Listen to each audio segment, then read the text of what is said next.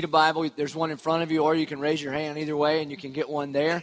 Want to say hello to our student section. Hope you guys are going to the fall retreat with me because I'm going. That'll be fun. You can get more information at the Connect Center.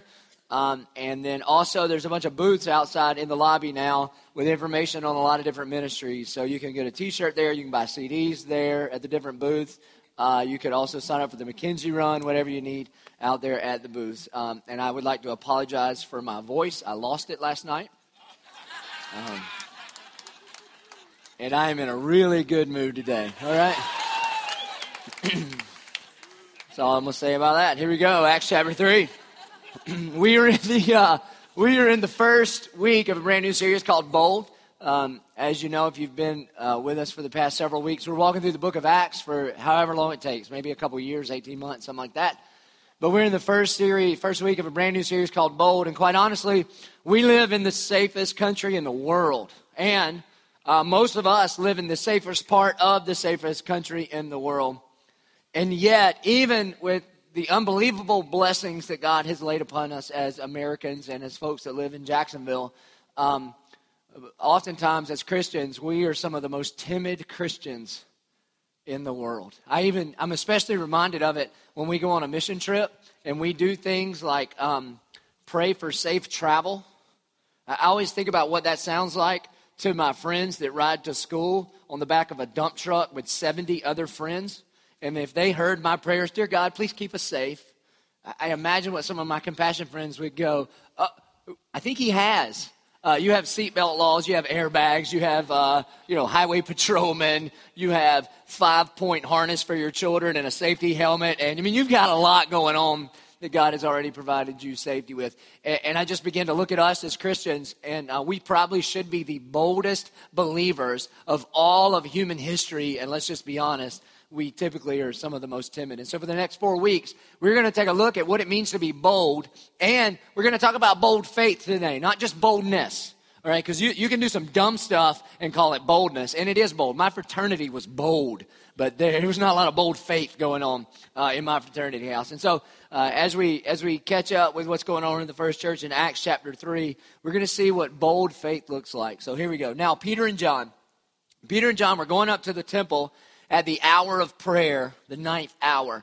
I just want to point out one thing, is that Peter and John weren't looking for a moment to be bold. They were just on their way to pray. And when you're praying, crazy stuff happens. Great stuff happens. God-glorifying stuff just happens. And we want our church to be a church of prayer. Let me point something out to you. On your notes, there's a prayer card section. If you fill that thing out, if there's something that you need prayer about, and you fill out that prayer request, and you drop it in one of the offering boxes all around the room here, our entire staff spends all week praying for every single one of those. The actual physical card that you have in your hand right now makes it to my desk by Tuesday morning, and I pray for every single one of those. And then every one of those gets scanned and sent to every person on staff. Whether you're like the pastors, the ministers, the people that run the facilities, the admin, it doesn't matter who you are on staff, everybody gets those. And we all commit to pray for every single one of those. And then whenever the Spirit leads us to do something in particular with one of those, you might get an extra phone call or text or whatever. And there's probably some other things that we could get to if we didn't spend so much time praying for all of that. But we've just decided that we're going to try to be like the first church, and everything we do is just bathed in prayer. So we take those things very, very seriously. It's not just a bulletin filler, okay? If you fill that thing out, a number of people go before the throne of God and say, dear God, here's another one of your children, and they've got something going on. And we know that you know this prayer request, but we want to join with them in faith, God, that you would move in a mighty way. And so here, Peter and John they're just on their way to pray.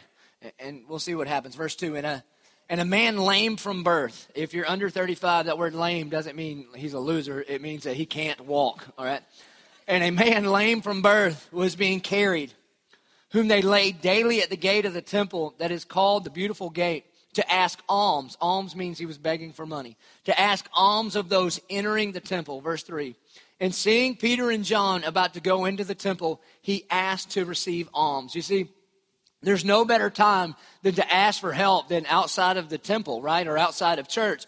Because either you catch people going in, and somehow they feel like, well, if I help this man out, God might hear my prayers better, even though that's not how it works, but that's still kind of how we operate in the flesh. Or you catch them leaving the temple, and they're all juiced up because they just had this encounter with God, and they're feeling more gracious and more giving. And so this guy thinks, this is the best place for me to get some money. And so he's asking for money. Verse 4. And Peter directed his gaze at him, as did John, and he said, look at us. And so you know what's about to happen is important.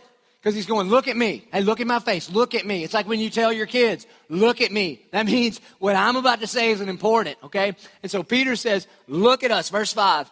And he fixed his attention on them, expecting to receive something from them. So this guy begging knows this is about to get good. In fact, I might get my entire day's begging done in this one stop because this is going to be good. And he's expecting to get some money. Verse 6, but Peter said, I have no silver or gold. And you know, at this point, the man's like, dang it. More religious people with advice, you know. Here's what I have for you. I'm going to pray for you. Thanks. That's what I need, is prayer. How about some advice? You know, you need to work harder. Maybe you get a computer job. You don't need legs for a computer job. You know, get some advice. So you know this guy is going to be bummed here. Peter says, I have no silver and gold, but what I do have, I give to you. In the name of Jesus Christ of Nazareth, rise up and walk. There's a lot in that one verse. I mean, there is a lot packed into this one verse on what it means to be bold. First of all is this. First, you know when he says, I have no silver or gold, he's bummed that oftentimes God's no is actually his blessing. You realize that? That sometimes God's no is actually God's blessing. This man is saying, can I get some money? And Peter goes, no. And you know he's bummed, but that was really the blessing because God had something more in store for him. Listen, folks, some of you are praying for things and you're going to get a no, and it's actually God's blessing in your life. And you know how I know that? Because I remember my prayers as a 16-year-old, okay? And some of the things I prayed as a 16-year-old, God's reply was, I love you, no. Right? A Porsche at 16? No. Right? When I was 6 years old, I begged my dad to communicate to Santa Claus that I wanted a horse. And Santa Claus, Jesus, and my daddy all agreed, no. When I was 7 years old, I asked for a 12-gauge shotgun. No, I got a Red Ryder BB gun. Don't shoot your eye out, okay? Why? Was that God's discipline? No, that was because God loved me. Sometimes his provision in your life is a no. It's why the Holy Spirit invented the high school reunion. Do you realize that? Teenagers, listen to me. You are going to spend the next few years of your life, and you are going to be so enthralled with what this little group of people thinks about you. And so you're going to dress a certain way, and you're going to act a certain way, and you're going to talk a certain way. And then, because what they think about you is so important, if you can just hang in there and just trust your pastor on this one. God gave us this gift called the high school reunion, that one day you will show up, and you will see these people and think, oh, dear God, why did I care what these people thought about me? All right? I hope she doesn't listen, but when I was in high school, I dated this girl named Amy Bigham, and I used to pray, dear God, if you could let me marry Amy Bigham. And then I went to my high school reunion and said, oh, thank you, Jesus, for a no. And if you've been to one of those, or I'm 39, so I hit a 20 year now. So if you've been to one of those, you walk in and you go, God, everybody got so old. What happened to everybody else? And everybody changes so much that they have to put the picture from the yearbook next to their name so you can recognize your best friends. And you walk up to these bald-headed losers going, hey, what's up? Wow, you look, what you been doing, right? Yeah, it's because sometimes God's best for you is no. Ben talked about being a good dad. 189 times in the New Testament, Jesus refers to God Almighty as Heavenly Father. We serve a good dad. and he wants to bless you. He wants what is best for you. And often what is best for you is no. It's no. Because he didn't want to give you something that would actually deter you from seeking after him. And if you're a parent, you know that you tell your kids no because you love them. And so they don't get Skittles for breakfast. And so what this guy was doing, this guy's asking for silver and gold, and he gets a no, and it's actually God's provision for him. The second thing, just from this, but Peter said, I have no silver and gold, but what I do, I give to you in the name of Jesus of Nazareth, rise up and walk. Is oftentimes we're searching for things that we don't really need. Like, we think we need one thing, but what God has in store for us is something so much more. This guy thought all he needed is a little bit of money, a little pocket change, just to, get a little bit of food so he could come back the next day and still just kind of sit in his filth and be a beggar. But he didn't need money. He needed a miracle. He needed to walk. He needed God to move in a miraculous way. And there's some of you here this morning, and you don't want for enough. You're satisfied with too little. You think all you need is a boyfriend. And you need intimacy. And you do not settle for less. Some of you think all I need is more money. If I could just get a little bit more money. If I could get a 4% raise in my job, then I would be okay. And that's not what you need. You need contentment. The Apostle Paul from prison writes to the church in Philippi, I have learned the secret of being content in every situation. And you think just a little bit more money and all of your problems would be solved. And God has so much more for you. Some of you think that you just need the right medication. If you can just get the right meds worked out. And what God has in store for you is a peace that transcends all understanding. Some of you think if I could just get a vacation, if I could just get one night's sleep and 7 days away, then I'd be okay. And that's not enough. Jesus says, come to me, all you who are weary and heavy burden, and I will give you vacation. No. I mean, take a vacation, but that he would give you rest for your soul. Some of you think you need to find the right church. And so you've been church hopping and church shopping, and you know what you need? You need Jesus. You don't need more church attendance, but you need to abide in Christ, and he will abide in you. You need to be plugged in to the vine. Some of you think you need to be a better Christian. There is no such thing. There's dead and there's alive. That some of you think that you need a better version of you. To eat a little less, to work a little harder, to cuss a little less, to not lie so much, to try to be a better version of you. And it's not enough. You know what you need? You need to be reborn. You need to be crucified with Christ, to bury yourself and have the new come alive, that he has so much more in store for you than just a better version of you. And you're kind of like the guy sitting on the sidewalk, begging for change, and what he really has in store for you is a miracle. He doesn't want to just kind of tighten you up and make you into a little bit better version of you, but he wants to totally transform your life. See, I think our problem is not that we ask for too much, but that we're satisfied with too little. That God has this abundant life in store for you. And that doesn't mean more stuff. It definitely, you know how I know it doesn't mean more stuff? Because the stuff that you have now is not working. So why would more of what's not working work?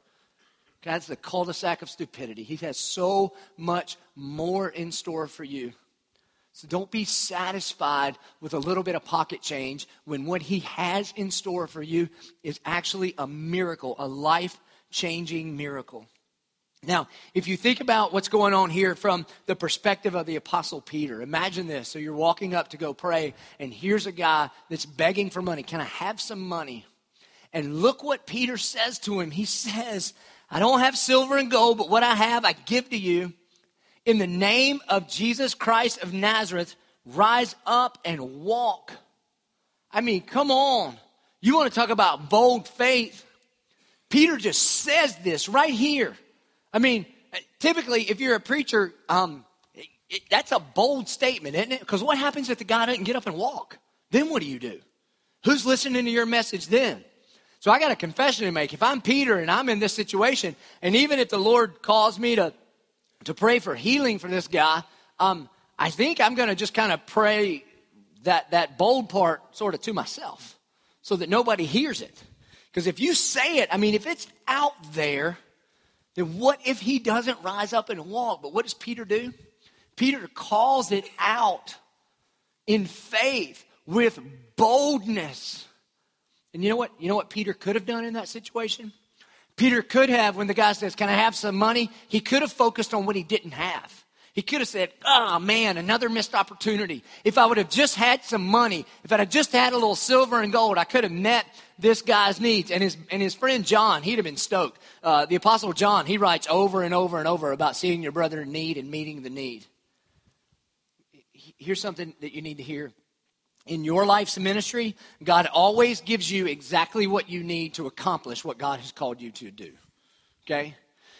In your life's work, all right, that God will always give you exactly what you need to accomplish what God has called you to accomplish. So Peter doesn't focus on the fact that he doesn't have any money. What he focuses on is, I got Jesus and I'll give you Jesus. Rise up and walk. So I want to share the story with you. I hope it illustrates it. If not, it's still a great story, so I don't care. Ready?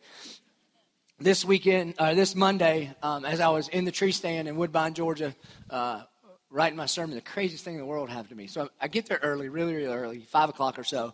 Climb up the tree, and there I am. It's pitch black dark. And I just pray. I pray. Really, just pray for you. Pray for us. Beg Jesus. Jesus, you're our senior pastor of our church. What do you have for our people? And then about 6:15, 6:20, it's about when the sun's not all the way up yet, but it's starting to lighten up a little bit, and you can kind of see the ground a little. You can begin to see silhouettes. So at that point in my prayer time in the tree on Mondays, I open one eye just in case, as the deer panteth for the water, right? All right, so that's going on. But I'm still praying. And so this owl flies under my stand and lands on a tree right in front of me, an owl. And it's about 10 yards from my tree. And I'm looking, and I'm not totally sure what it is, but I'm like, I think that's an owl. That's unbelievable. And I think that's cool. And I'm like, Lord, thanks for letting me experience this. And then the owl flies up to the same tree that I'm in. And it's really close. And it's a little bit creepy. Owls are big, all right? And I'm looking out, it's like, whoa. And then it does a little whoa, whoa, whoa, whoa, and then it flies away. And a couple owls are making a lot of noise over here. And then I think it flies behind me. And then there I am. It's about 6:20 now. Kind of looking around, kind of see a little bit. And then super quiet, just peaceful. Then out of nowhere, boom, in the back of the head, this demon-possessed owl attacks my head. No joke. I mean, just boom, in the back. Not even like a drive-by, grab, but just a full-on slam into the back of my head. And I said, what? I'm not going to tell you what I said, because I just know this. The Bible says that out of the overflow of the heart, the mouth speaks. So I still got some heart stuff I need to work out that I didn't know was in there, but it's out there.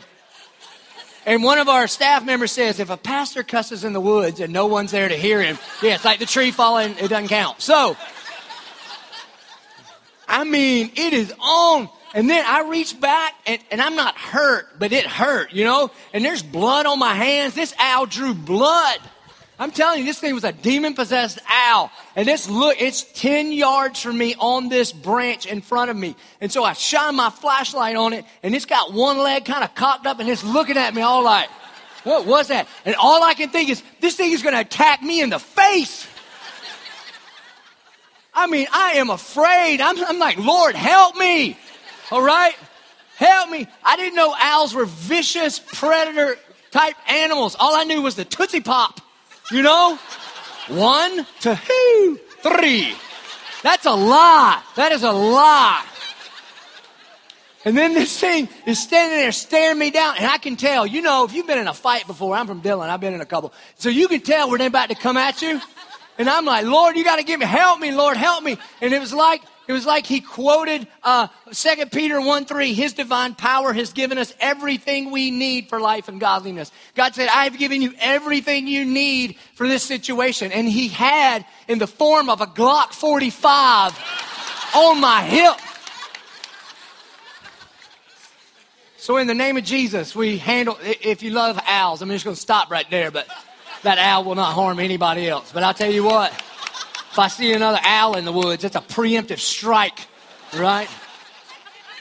Obviously, it was from the devil trying to keep me from writing a sermon. So, but here's the thing. Here's the thing.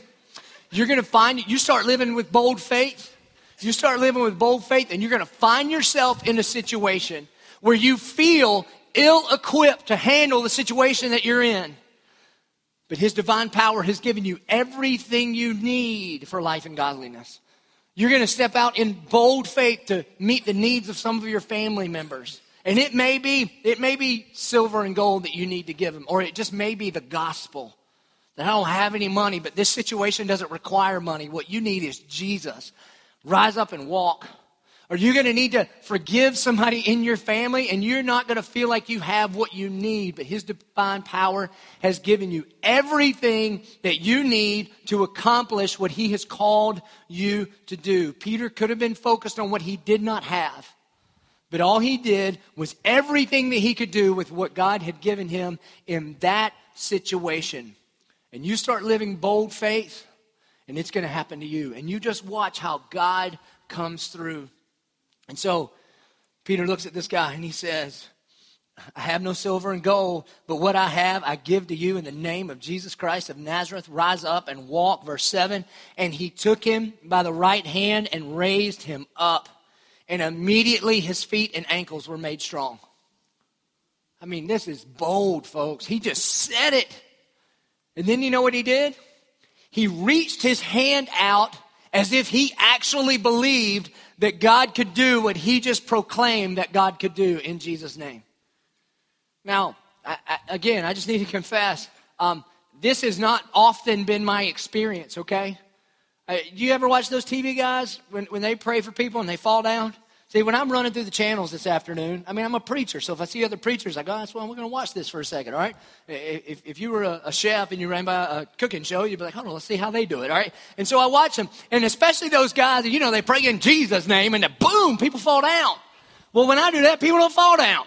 You come up at the end of the service, and I pray for healing in the name of Jesus, and then they go, thank you, Pastor, we'll see you next week, and then they just walk away. But what Peter does is Peter goes ahead and he calls out what's going to happen before it happens. In the name of Jesus, rise up and walk. Notice what he doesn't do. Hey, guess what, fella? You caught me at a great time. John and I are going to pray. We will pray for you. And pray some kind of wimpy little prayer. Dear God, be with the crippled man. As if God's not going to be with, he's everywhere. How can you not be with him? Be with the crippled man, and thank you for this day. And if it be thy will, amen. No. He says, I don't have any money, but what I do have, I give to you in the name of Jesus. Rise up and walk. And then the Bible says he reaches out his hand. Now, you've got to look at the details of these verses here. Notice this. Did the man stand up and begin to walk after he said it? No. It was when Peter reached out his hand and helped him up. You see, faith, a lot of folks think faith is this feeling. And some people have a lot of it, and some people have a little of it. And it has to do with this feeling. Like you can just close your eyes, and some people can just believe in things they can't see better than others. What Acts 3 teaches us here is that faith is behaving as if you really believe. The faith is behaving, putting some action behind all that stuff we talk about here in church. That Peter said, rise up and walk, and then he acted like God could actually do in Jesus' name what Peter just said was going to happen in Jesus' name. So look at the text. It says that he took him by the right hand and raised him up. And that's when immediately his feet and ankles were made strong. It was in the action of faith that the miracle happened, not just the words of it. You know what it leads me to believe? How many miracles are still sitting on the sidewalk because we didn't reach out in faith? I mean, we said we'd pray, and we said all the right words, and we even gave God that little out clause because we didn't really believe God could do it. You ever do that? I'm confessing. I do it all the time. Dear God, heal this person, but if you don't, here's an out clause. Thy will be done. And we're not really praying for his will to be done. We're trying to just cover us because we don't want to be embarrassed. But what does Peter do? Peter reaches out his hand. He behaves as if he actually believes that this man could be healed. And it was in that behaving, it was in that bold act of faith, not feeling, that he reaches out, and it was in that the man gets up. I just wonder how many people have not felt forgiven? How many miracles have not happened and are still sitting on the sidewalk because we didn't reach out? You see, the Bible says that the Spirit of God does not give us a spirit of timidity or fear, but of power and love and self-discipline. You see, fear leads to paralysis and faith leads to action. It's what almost the whole book of James is about, that faith leads to action. And so that's exactly what Peter does here, that he reaches out his hand. Now, if you're familiar with the Bible, then you've got to ask yourself, what in the world gave Peter the confidence to be able to do this? Isn't this the same guy that 6 weeks ago didn't have the confidence or the boldness to even admit that he was a follower of Christ? I mean, he denied Christ 3 times on the night that Jesus was betrayed. So what happened from that moment to this moment? That not only is he preaching publicly the gospel of Jesus Christ, but he's also looking at crippled people saying, in the name of Jesus, rise up and walk, and then reaching out his hand and helping them up. You see, I got to believe that Peter had to remember Matthew chapter 17.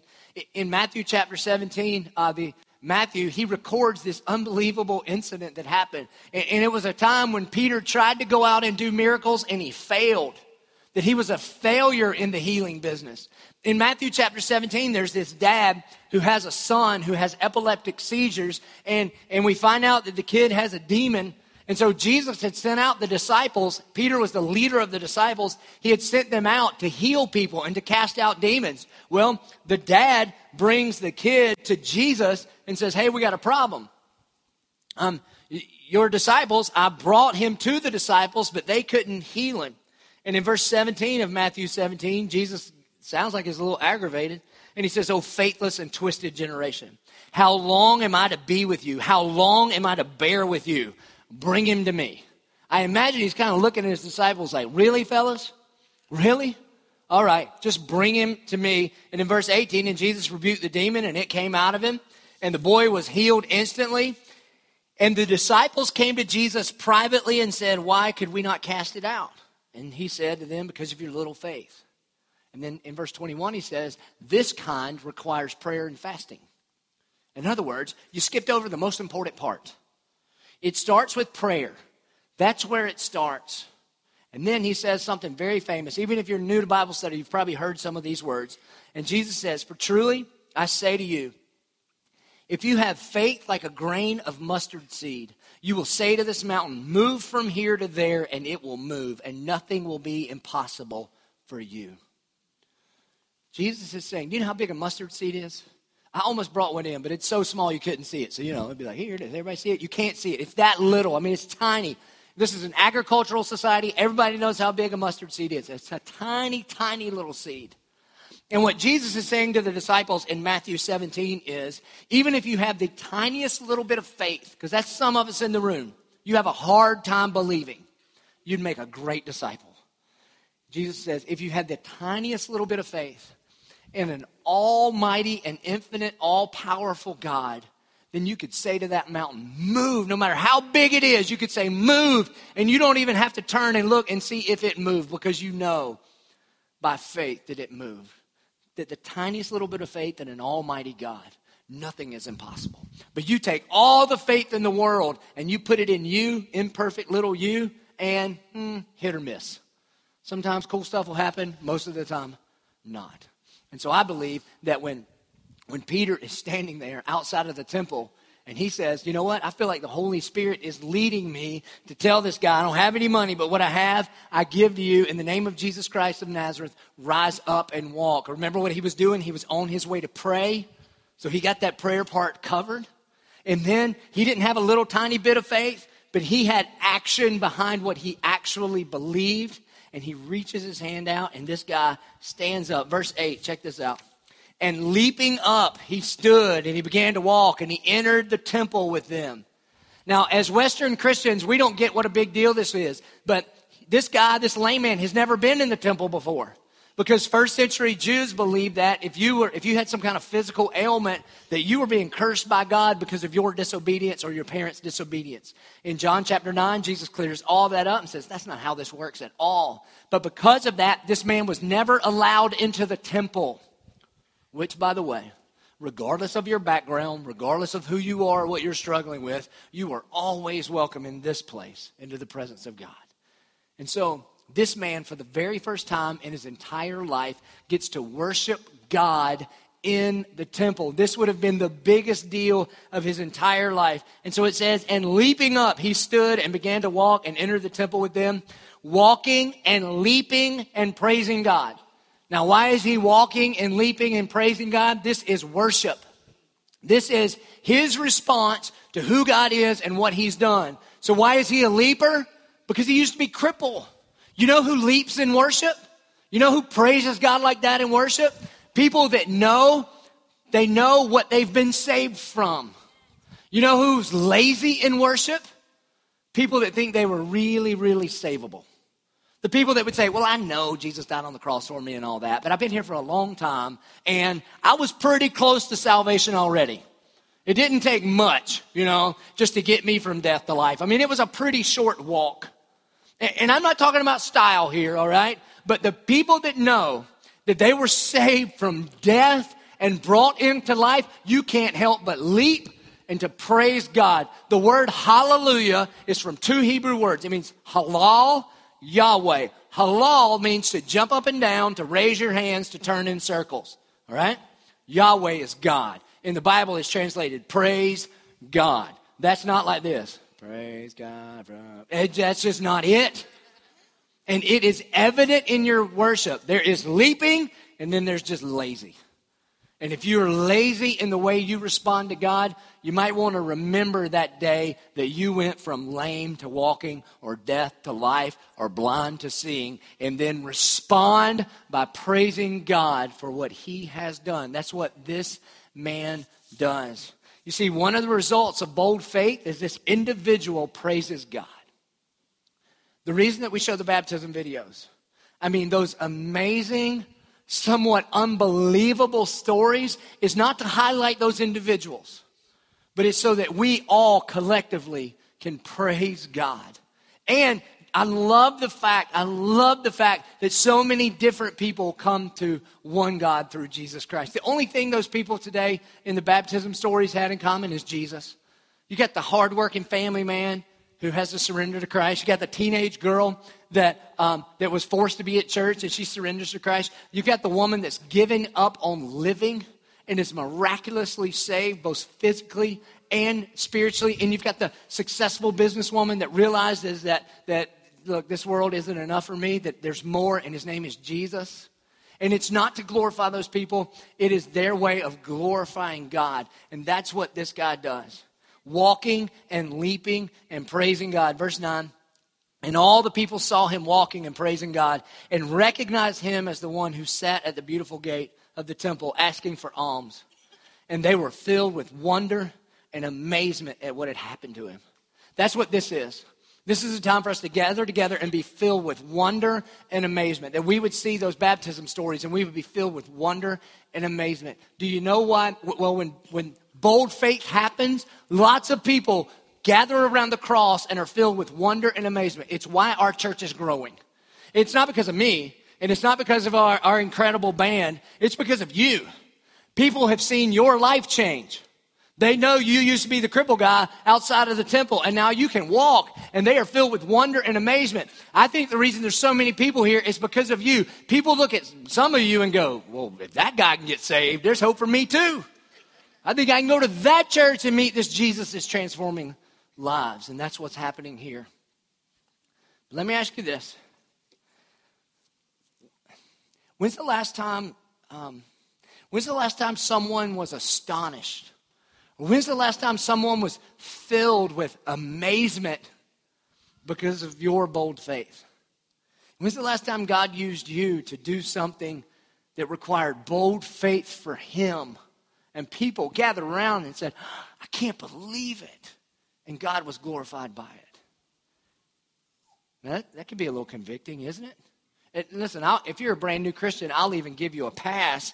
But if you look at what was going on here in the New Testament church, there was some bold faith, and there were some people that were astonished and filled with awe and wonder.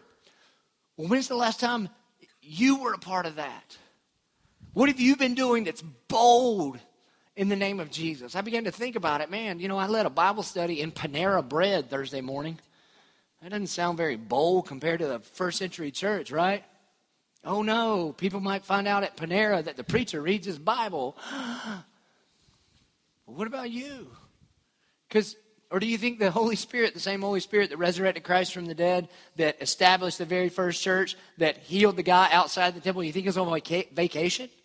Or do you really believe that same Holy Spirit abides in here and abides in you? Now, I don't think he will do the same thing because the Holy Spirit's not a duplicator. He's a creator. But what are you doing, church? I want to lead a bold faith church. Now, let me tell you my temptation right now. Tell you a little bit about my sick mind. My temptation here at this point in the sermon is to tell a big, bold faith story. Because I got some good ones. I've got some really good ones. And I really love to get a big rise and reaction out of you, all right?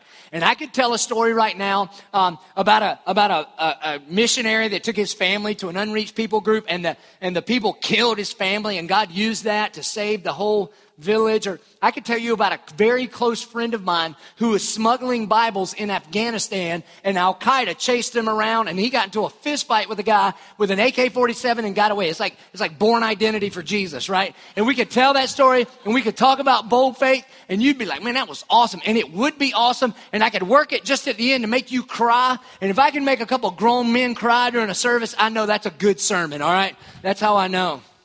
But the problem with that is we would walk out of here and go, wow, that was an awesome story, as we just eat lunch and do nothing. So what does it look like to be bold in your faith for us? What does that look like?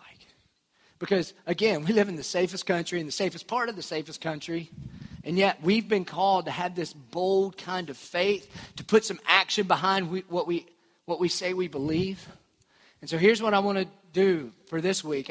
I dare you this week to do one thing in Jesus' name that requires bold faith. Now let me explain what in Jesus' name is. Because again, you could do something bold that is not in Jesus' name. In Jesus' name doesn't just mean you do whatever you want to do, you say whatever you want to say, you pray whatever you want to pray, and then you just add in Jesus' name to the end and it makes it in Jesus' name. That's not how this works. In Jesus' name means in character with Jesus. So when Peter reaches out and heals this man, it's not because he has God on a string like a puppet and says, I claim healing, God, now you have to do what I told you to do. But in Jesus' name means that Peter was full of the Holy Spirit and God told Peter to be a conduit of his grace to this man. And here's what I have working for me right now as the preacher, as the proclaimer of the gospel of Jesus. I have the Holy Spirit as almost like my partner here. And that the Holy Spirit in every believer in this place, I believe, is going to begin to stir in you what that one thing, what that one bold step for you this week may be. And so maybe it's you make the phone call.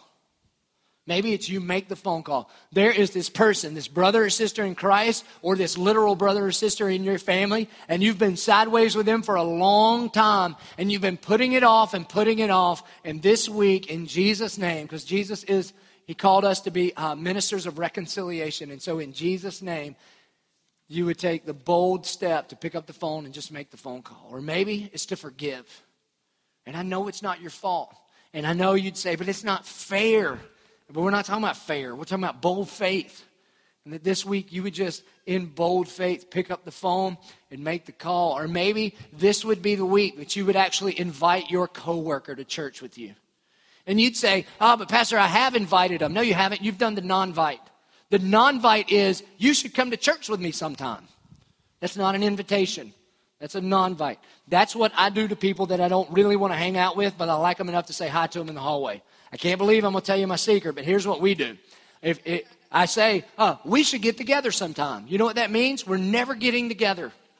Because there is no such time as sometime. All right, that's great. When? Sometime. Where? Together. All right, great. Never is it happening.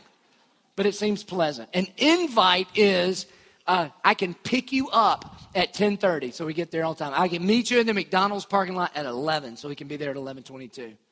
Maybe that's the bold faith step that you need to make. Maybe it's time you just let it go. Or maybe that one step in Jesus' name this week is you finally sign up for the mission trip. You take all the excuses and reasons that I know they're so perfectly valid in your mind, and you just set them aside and you sign up for the mission trip. Or maybe it's maybe you say something instead of nothing.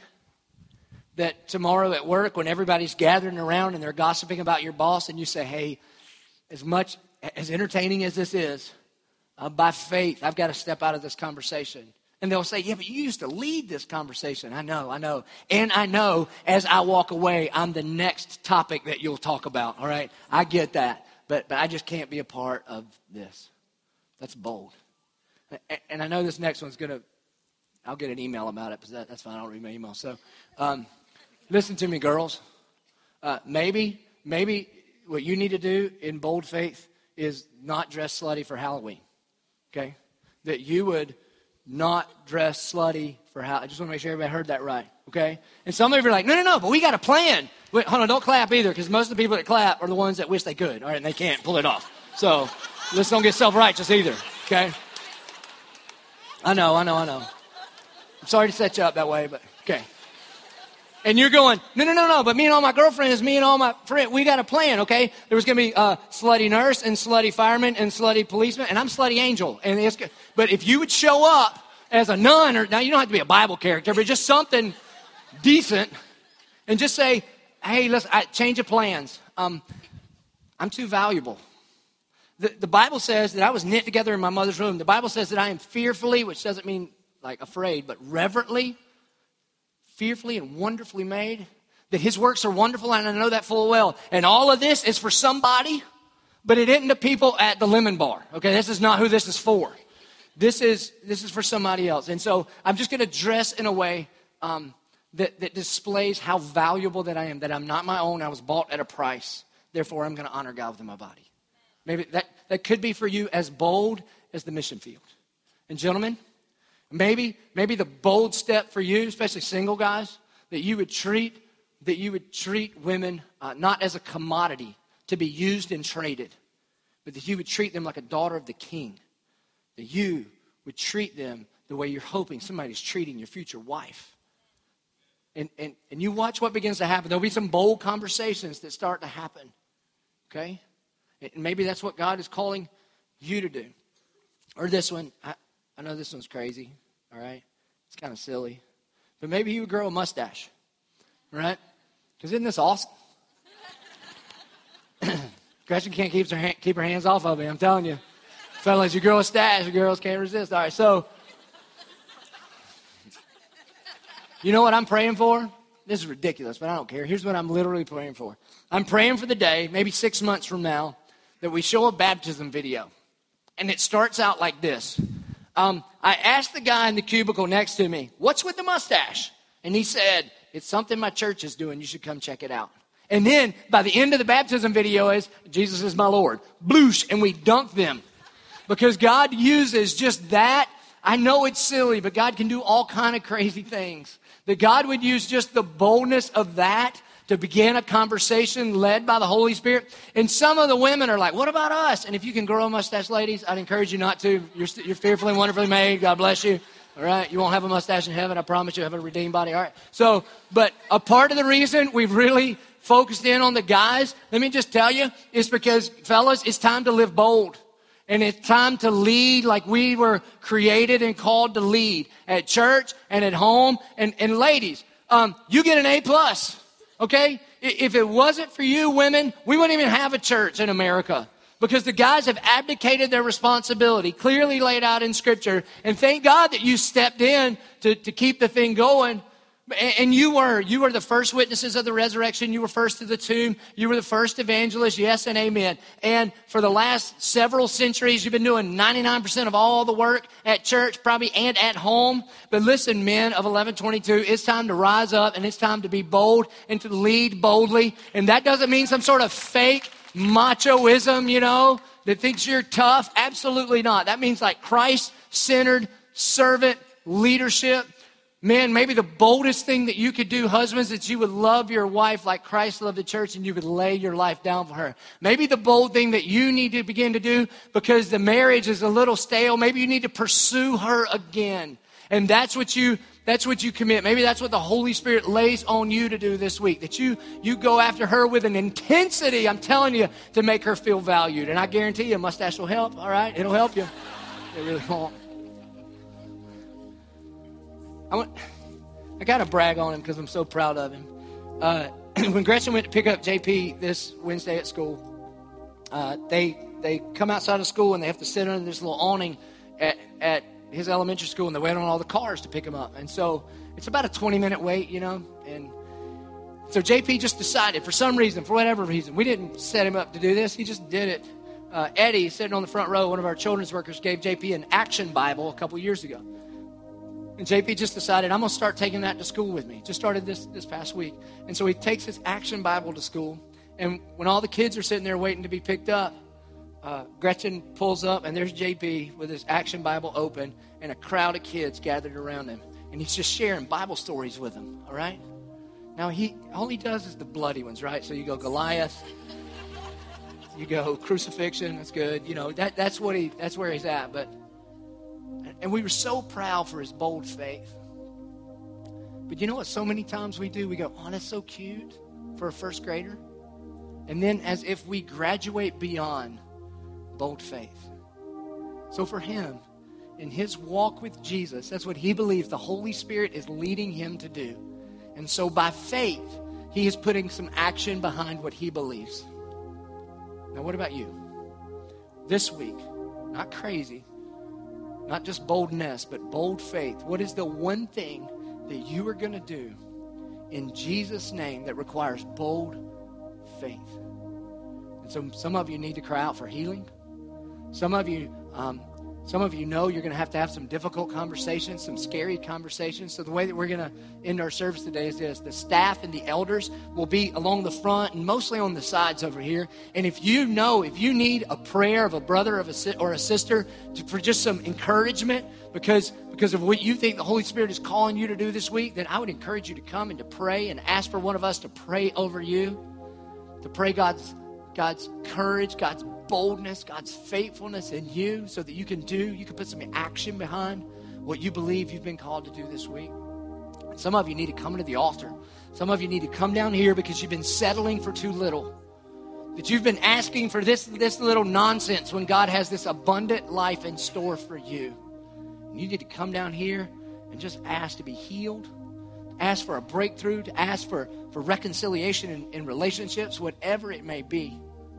All of us will respond by singing a song that starts out, if faith can move a mountain, then let the mountain move.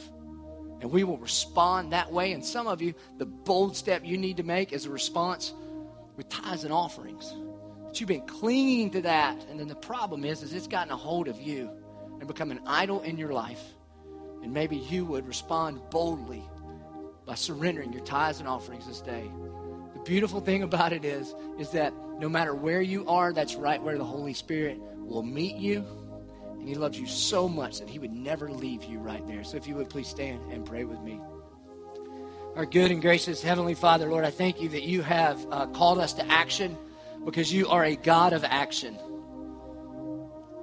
God, for you so loved the world that you didn't just pray for us. God, for you so loved the world that you didn't just believe in us. But God, you so loved the world that you gave. You gave your only begotten Son. Jesus, that you, God, that you were in the beginning and that you became flesh and dwelt among us and hung on a cross to pay for our sin. And then were resurrected from the grave, God. And God, that same Spirit that resurrected Jesus from the grave is alive and well in us this day. Holy Spirit, would you work? Would you move? Would you call us to bold faith in Jesus' name? And God, we give you all the glory. Amen. I hope you'll